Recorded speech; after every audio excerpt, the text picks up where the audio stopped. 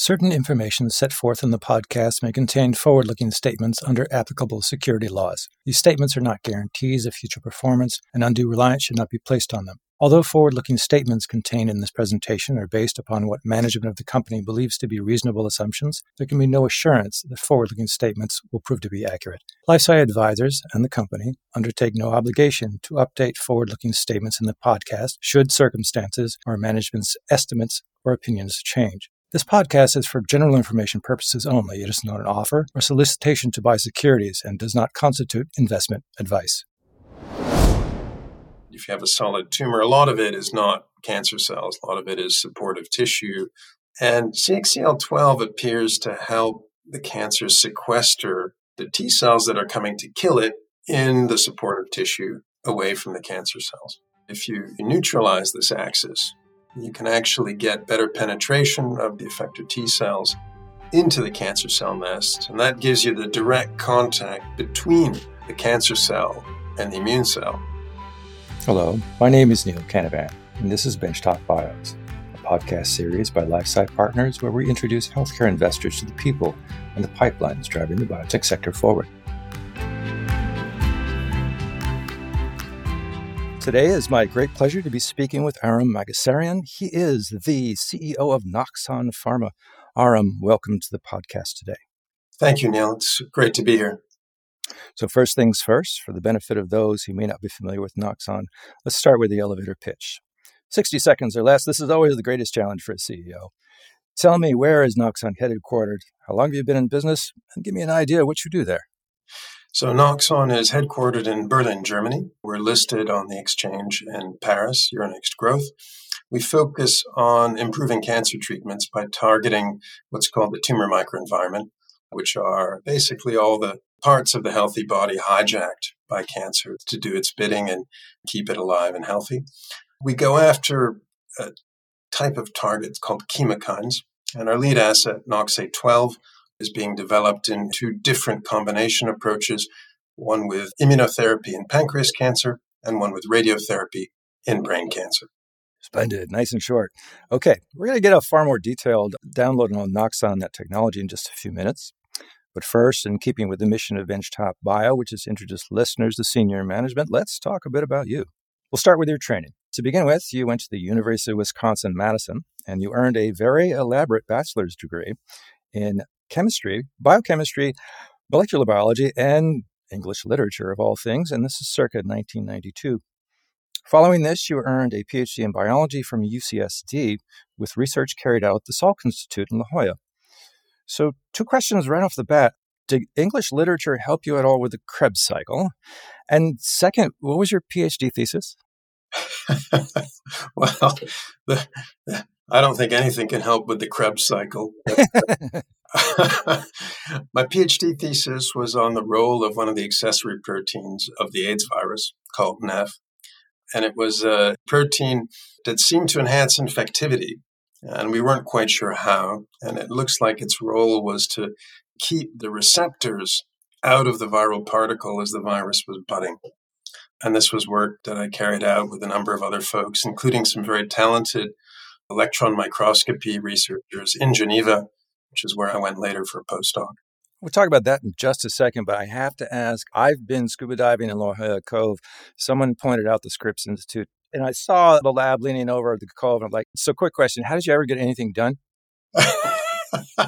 That was tough. I actually had my surfboard in the lab because we could hike down the cliff to Black's Beach and get some surfing in at lunch, which was great. Yeah, see, I've lived the wrong life. Okay. So you mentioned a postdoc. You did a postdoc in Geneva, a couple of years, but then you went into an MBA program. So you had experience at one of the most famous research facilities in the world, but you left and you turned your interest towards business. And the MBA was not just any old MBA. This was something called INSEAD, which frankly I had not heard of because I'm not a business person, but it turned out to be extremely famous. They have campuses in Fontainebleau, France, in Dubai, Singapore, San Francisco. You were fortunate enough to be in France, but I have to ask you, why did you leave the bench? Well, I was a bit frustrated after a few years in AIDS research with, at least in the academic setting where I was, the ability to have an impact on patients. I think we were doing some pretty fascinating fundamental work, but I was interested in the applications, and I was curious about the world of business. And a business school like INSEAD seemed to be a good way to get to know the world of business and the type of people I'd be interacting with. And I recall at the time thinking, well, listen, it's a 1-year program. If I really hate these people, I can go back to research. But I didn't. I found them to be actually one of the more interesting groups of people I'd encountered so far in my life, and then kept going down that path. All right. Well, it seems that not only the business bug bit you, but so did France. Because your first job, you stayed in Europe. And this was at a company called NOXXON. This was from 2000 to 2005. Tell me just a bit about your duties there and what they did or do. So I got hired in as a junior business developer. And to their credit, I didn't have any experience in the industry at the time, but they looked at my background and said, here's a phone, here's an office, go develop some business for us. And I managed to get it. How very French. And it was a great place to learn French too, because while almost all the people, especially the 3 founders, spoke perfect English, they really conducted everything inside the company in French. It was a great school for me to learn the language. I did a number of smaller transactions for them. And then I think the thing that really helped the company was I managed to interest some of the research team at Allergan out in Irvine to look at our technology. And we signed a small deal at the time, which I think was around $900,000 total, which at the moment seemed like an astronomical sum of cash for biotech, to me at least. And I watched the contract come in through the fax machine page by page until the signature fell into the little tray. What machine? Oh, my God. Yes, I'm that old. And then we did a larger strategic alliance once Allergan saw what the technology could bring. I remember being cornered in the hallway outside of the conference room by their head of biology at the time. And he was asking me, all right, so how much do you want for exclusive access to your technology in these 3 fields? So this is how I imagine high-tech, high-stakes negotiations being done, just like, outside of the bathroom in a hallway. So you were there for 5 years, and in 2005, you moved on, and you spent 5 years at a company called NOXXON, also in France. And there, you continued your negotiating skills. You negotiated a 150 million euro licensing agreement with 75 up front with a little company called Forest. And this was for a beta-lactamase blocker, so anti-infectives. And then you were part of a team negotiating the sale of the company to AZ. And this is in 2012. And this is for real money, not just lunch money like 900,000. This is $500 million. So I'm assuming that either with NOXXON or more with NOXXON, you're dealing with investors. I don't want to favor any nation or continent, but are European investors any different than American investors? Is there different focus, different style? Any sense of that? Yeah, I suspect there's different styles, and I've seen it evolve over time. Sophie Nova was involved actually with every company I've ever worked for, even the same investor, Denis Lucan. But I could see the style of investing changing over time as he brought in more and more new people. He was a bit more of I pay attention to the people and they'll get something done. And as I think in a lot of investment firms now, they want more content expertise in-house. Now, the next question, this might be the most difficult because it's the most abstract, I think. Tell me a bit about negotiating with AZ. I mean, they're a big player, obviously. NOXXON is not. How do you maintain an even playing field at a negotiating table? Well, you don't. AZ says, this is what I want, and you just give it to them? Well, of course, the key thing is to have a competitor in the process. And we were lucky enough there was more than one company involved in the process. And one of the competitors put a fairly punchy bid in. And at that point, actually, AZ said, look, we can't meet that alone, but if you allow us, we want to talk to Forest, who's got North American rights, and we think together we can do a little bit better. And that's what they ended up doing. The other thing is, and I learned this from my boss at the time, Ian Buchanan, who's a great mentor to me in terms of business development. He was always very honest and upfront with the other side, right? So in 2008, we had been actually talking about partnering with AstraZeneca. And the board looked at the financial crisis, and we'd been preparing an IPO. They said, guys, you're going to have to sell it. So we took a plane trip up, I think it was to Alderley Edge at the time, Ian and I, and we sat down with the two business developers from AstraZeneca. And we just said, look, we can't do a partnering deal anymore. We have to sell the company. And they said, you have a deadline. And we said, look, we could tell you we do, but that would just be artificial. Look, it's do what you can. And they were really very constructive. And they appreciated that we came up there and were very open. And we got, I think, a really nice transaction done. And I stayed in touch with Karen Gallant, who was one of the business developers. And it was really gratifying to see the day when she emailed me and said, hey, the drug's been approved. See, this is really nice because sometimes in business deals, one party is getting screwed. But when both parties can walk away and say, okay, I'm happy with this, this is a good deal. So just very quickly, I always look up people's publishing history if I realize they have a science background. Yours started in the 90s. And really funnily, the last publication you have is from last week. So this is going to take us right into our conversation about NOXXON. Okay. So the title of this opus is the Combined Inhibition of CXCL12 and PD-1 in MSS, colorectal and pancreatic cancer, the modulation of the microenvironment and the clinical effects. This is available from the Journal of Immunotherapy of Cancer as of October 9th. So if listeners should rather read about the technology to listen to it, that's your go-to paper. But for those who would rather continue listening, Aram, before we dive into NOXXON's technology, just tell me quickly, why did you sign on? Why this opportunity? The asset, the drugs that NOXXON are developing are quite fascinating and quite unique. So they're actually made of RNA, but not RNA that can be used as genetic material. They're actually, chemically speaking, the mirror image of natural RNA. So instead of being right-handed, they're left-handed. And we use them in what are called aptamers.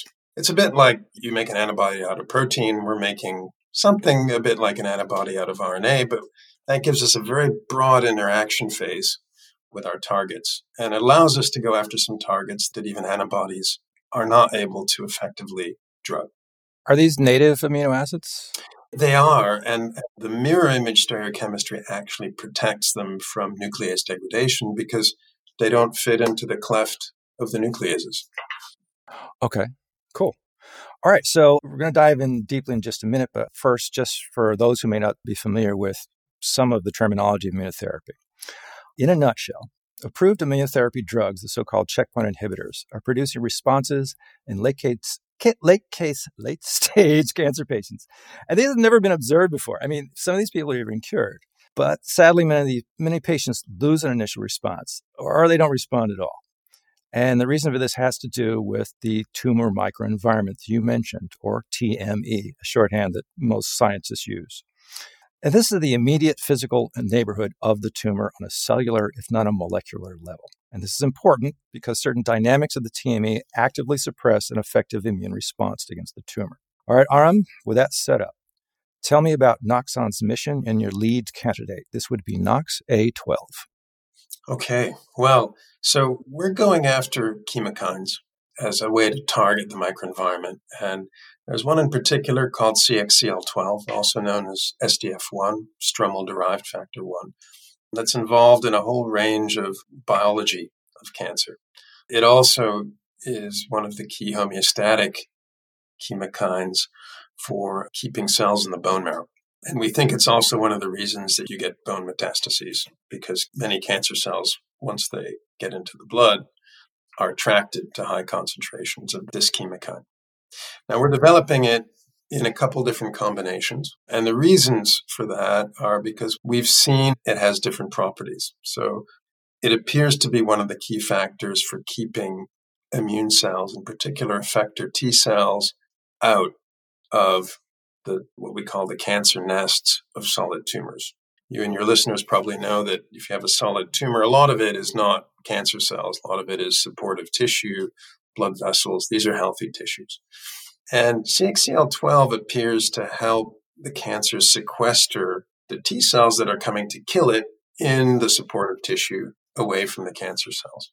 And there have been a number of papers and studies showing that if you neutralize this axis, you can actually get better penetration of the effector T cells into the cancer cell nest. And that gives you the direct contact between the cancer cell and the immune cell. So now that the immune cell can check the cancer cell, of course, you still have the PD-1 and PD-L1 checkpoint, which cancer often uses to shut down an immune response. But the fact that we can overcome this wall, if you will, is really interesting. And it was enough to help convince the team at Merck, or MSD as they're called here in Europe, to collaborate with us scientifically, give us Keytruda for our trial in pancreas and colorectal cancer, and test whether, if we can get the T cells in, and then Keytruda can actually block the PD-1, PD-L1 interaction, maybe we're going to get an interesting immune response and the patients will benefit. And the background to that is, in particular in pancreas cancer, they tried PD-1 monotherapy and they didn't see anything. When we looked through the literature at the time when we were preparing for the meeting with Merck, we couldn't even find an example of stable disease. So I want to talk just a bit more about the science here. When you're talking about the TME, this is a monstrously complicated space. And there's all sorts of signals in the cells going on. And CXCL12 is actually part of an axis, as you mentioned, involving, and I'm not sure who the ligand and who the receptor is, CXCL4 and CXCL7, all involved in this signaling. You're going after 12. Is there any other competitors in the space? Yes. So I should explain a little bit about chemokines for your listeners. So they act as a bit like street signs. And the analogy, I think, is a good one because they have information on the sign that tells cells that can see them what to do, like stay out. They're also anchored into the ground, if you will, because they have a non-specific anchor site. And that's what gives them the location information. So we go after the ligand, CXCL12, and any cells that are carrying either CXCR4 or R7 can see that ligand. All the competitors in the clinic that we're aware of are CXCR4 antagonists. So these are small molecules that cover up the eye, if you will, on the cell, CXCR4, that can see this street sign. So that leaves CXCR7 fully functional, able to interact with the ligand, the street sign CXCL12. What NOXXA12 does is it's able to cover up the information on the sign, but because it has such a large interaction phase, it also pulls it out of the ground, if you will, and destroys the location information inherent in the chemokine. So it actually just floats off with our drug then. And that's a very powerful pharmacology on this class of drug. There have been a number of antibodies even that have been tested against chemokines, in particular the target of our second drug, NOXY36. And they have a really tough time giving long neutralization. All right, so let's talk about how we are using this drug. You're testing in two tumor types, two notoriously difficult tumor types, I might add, both pancreatic cancer and GBM, glioblastoma. Let's talk about the pancreas program first. You announced in July your upcoming phase 2 investigation with this asset in combination with the checkpoint inhibitor pembrolizumab. So set that up for me. What's the protocol? And when do you expect a readout for this program? So the protocol is that we're going into second-line pancreas cancer patients. We're going to have 2 arms in this trial. Both arms are going to contain NOXXA12. Both are going to contain pembrolizumab. And then we'll be testing 2 different chemotherapeutic regimens. One is going to be Gem-Abraxane, actually both of which were developed by our senior medical advisor, Ulf Jungnelius.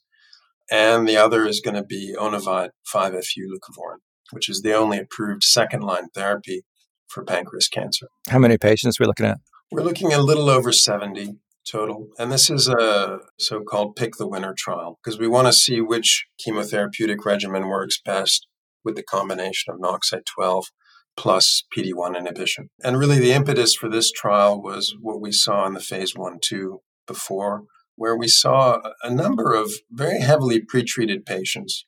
So on average, we had 4th-line pancreas cancer patients, 6th-line colorectal cancer patients, and we saw several of them living for a year or more. And that really struck Ulf in particular, who'd worked a lot with pancreas cancer patients. We had actually 2 4th-line pancreas cancer patients who didn't respond at all to 3rd-line therapy. So within 2 months, they progressed. Their clinician said, look, you need to find another therapy. They enrolled in our trial. Both of them stabilized for 6 to 8 months. And even once we took them off therapy, because they progressed radiologically, they went on to live a very long time. So For Ulf, that was really surprising. And he said, it really looks like you're doing something to make these tumors less aggressive, because normally these patients die very quickly. Yeah, years would be a long time. When do you expect a readout of these trials? So the phase 1/2 is actually the publication you just mentioned that came out. And the phase 2 in second line is going to start hopefully middle of next year. We expect that to read out in 2024. And then the idea is to take the combination with chemotherapy that works the best there and move that into a pivotal trial. Okay. Your second target is in GBM, where the standard of care has not changed appreciably since temozolomide was approved in 2005, which is just sad. So where are we in testing this asset? So we're in the midst of a phase 1/2 dose escalation. So we've reported some data on the first 2 doses, and these are in a really probably the worst subset of first-line glioblastoma patients. These are patients who are so-called MGMT unmethylated, which means they're not going to benefit significantly from standard of care chemotherapy, Temodar, and they're patients where the surgeon could not completely remove the primary tumor mass. So there's residual measurable tumor, which of course the patient's going to progress more rapidly.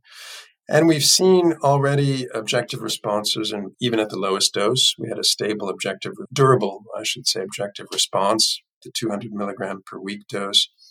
Saw another objective response at 400, and we're in the process of dosing the patients in the highest dose. And that should wrap up Q1 next year with the dose escalation. And this is in combination with radiation, yes? Yes. Okay, got it. I should have asked this earlier about the actual PKs of the drug. It's a bit wonky, but so for the GBM, the administration is continuous, is it not? Yes. So what we realized is the work that was done at Stanford, and this is one of the reasons we went into glioblastoma by Martin Brown's lab. When he dosed the animals, he would subcutaneously, but because of the way you can dose in animals, it formed a sort of reservoir. So the PK of the drug was really just flat, right? It didn't have this up and down that you'd get with a bolus intravenous administration. And the hypothesis for how the drug works in combination with radiotherapy is that we block the tumor who's just had its blood vessels burnt out by the radiotherapy from pulling in repair cells to rebuild the vasculature by the process of vasculogenesis. And we know when we give a bolus IV that we're going to get a big peak of cells out of the bone marrow, and then they're going to resettle somewhere. And we didn't want that somewhere to be the brain tumor. So we decided we want to squeeze as much risk out of this phase 1/2 as possible. So let's just copy that flat PK. That involved us giving the patients a little pump to carry around, which we'd swap a cassette out every week. And actually, although Ulf was quite concerned about that, how that would work out, the patients accepted it actually quite readily. Yeah, actually, I know from other GBM programs, you might be concerned about compliance in some other setting, but not these patients. They are extremely willing to do whatever it takes. So we're going to just wrap up a few business questions here. Oh, first, when's the readout for the GBM, if you did mention it? So Q1, we have the last patient through the high dose. We're actually planning to start a number of expansion cohorts. So one of the really interesting things we saw in patient 1 was that we had in the first few months something that looked like a progression. And the surgeon said, I need to go back in, took the tissue out. The pathologist looked at it and said, I'm not seeing many replicating cancer cells here. So that piqued our interest. We sent it to one of the other centers in the trial who has a very, very good microscopy group. And long story short, they were able to stain for many, many markers at once. And what they found is that really the only replicating cells in the tumor were clusters of effector immune cells in a tumor that's notoriously cold. And so that's very exciting. And I think it's really leading us to want to test A12 with a checkpoint inhibitor after radiotherapy now. So that's one of the combinations we'll be testing. That's very exciting. So let's talk about the lawyers for a second. Where's the IP for all this? IP is held by our German company in Berlin, the NOXXON Pharma AG. The drugs were invented by the company. The patents are getting a little bit old now, I have to say. So before extension, they'll go out to 2027. But Both these indications are orphan, so we do anticipate being able to get market exclusivity if we manage to get them approved. Okay. And then let's talk about the bankers and the money. I see you did do a raise for 10 million euros this year. I don't know what you have in the bank before that. What kind of runway are you looking at these days? Yeah, so we finished last year with 10 million. We've raised another 10 this year. We're burning now, according to the new plan with all the upcoming trials, around 1.5 million euros per month. So we will need to raise money. We have access between the cash we have in the bank and a convertible bond vehicle that we have access to. We have money through May or June of next year at this point. Splendid. And finally, a CEO can't do anything without people. And it seems you've acquired some new people. So in closing, could you tell our listeners just who is going to be joining you in the office? Sure. So very happy to welcome in June a few new board members. So Greg Weaver, who's the CFO of Atai and recently took them public on NASDAQ. I think they raised $220 million. Oh, a LifeSci client, by the way. Thank you for that plug. And also Martina van Voogd, who's the head of strategy at Genmab, who also really appreciates the tumor microenvironment approach. And Susan Coles, a very experienced international lawyer who's heading finance and the legal function at another company here in Paris. And then finally, just for my own personal benefit, I'm going to see my first conference since all this whole horror show started. Wow. Yeah. Maybe I could see you there someday. It'd be a pleasure, Neil. I'm looking forward to read your book. Oh, thank you. Oh, plug. I love you. All right. So today, this is a wrap, and it's been my extreme pleasure speaking with Aram Mangasarian. He is the CEO of NOXXON Pharma. Aram, thank you so much for joining me today. Thanks, Neil. It's a pleasure. Thank you for listening to this week's Benchtop Bios. I hope that this episode will serve as yet another data point to guide you in your investment strategies. If you wish to hear more of life-size Benchtop Bios, please subscribe to the podcast on iTunes, Spotify, or Google. Also, if there's a company or a particular executive you'd like to get to know, I do take requests. Please send those to ncanavan@lifesciadvisors.com. Until next week then, goodbye, or for that matter, good sell, whatever boosts your portfolio.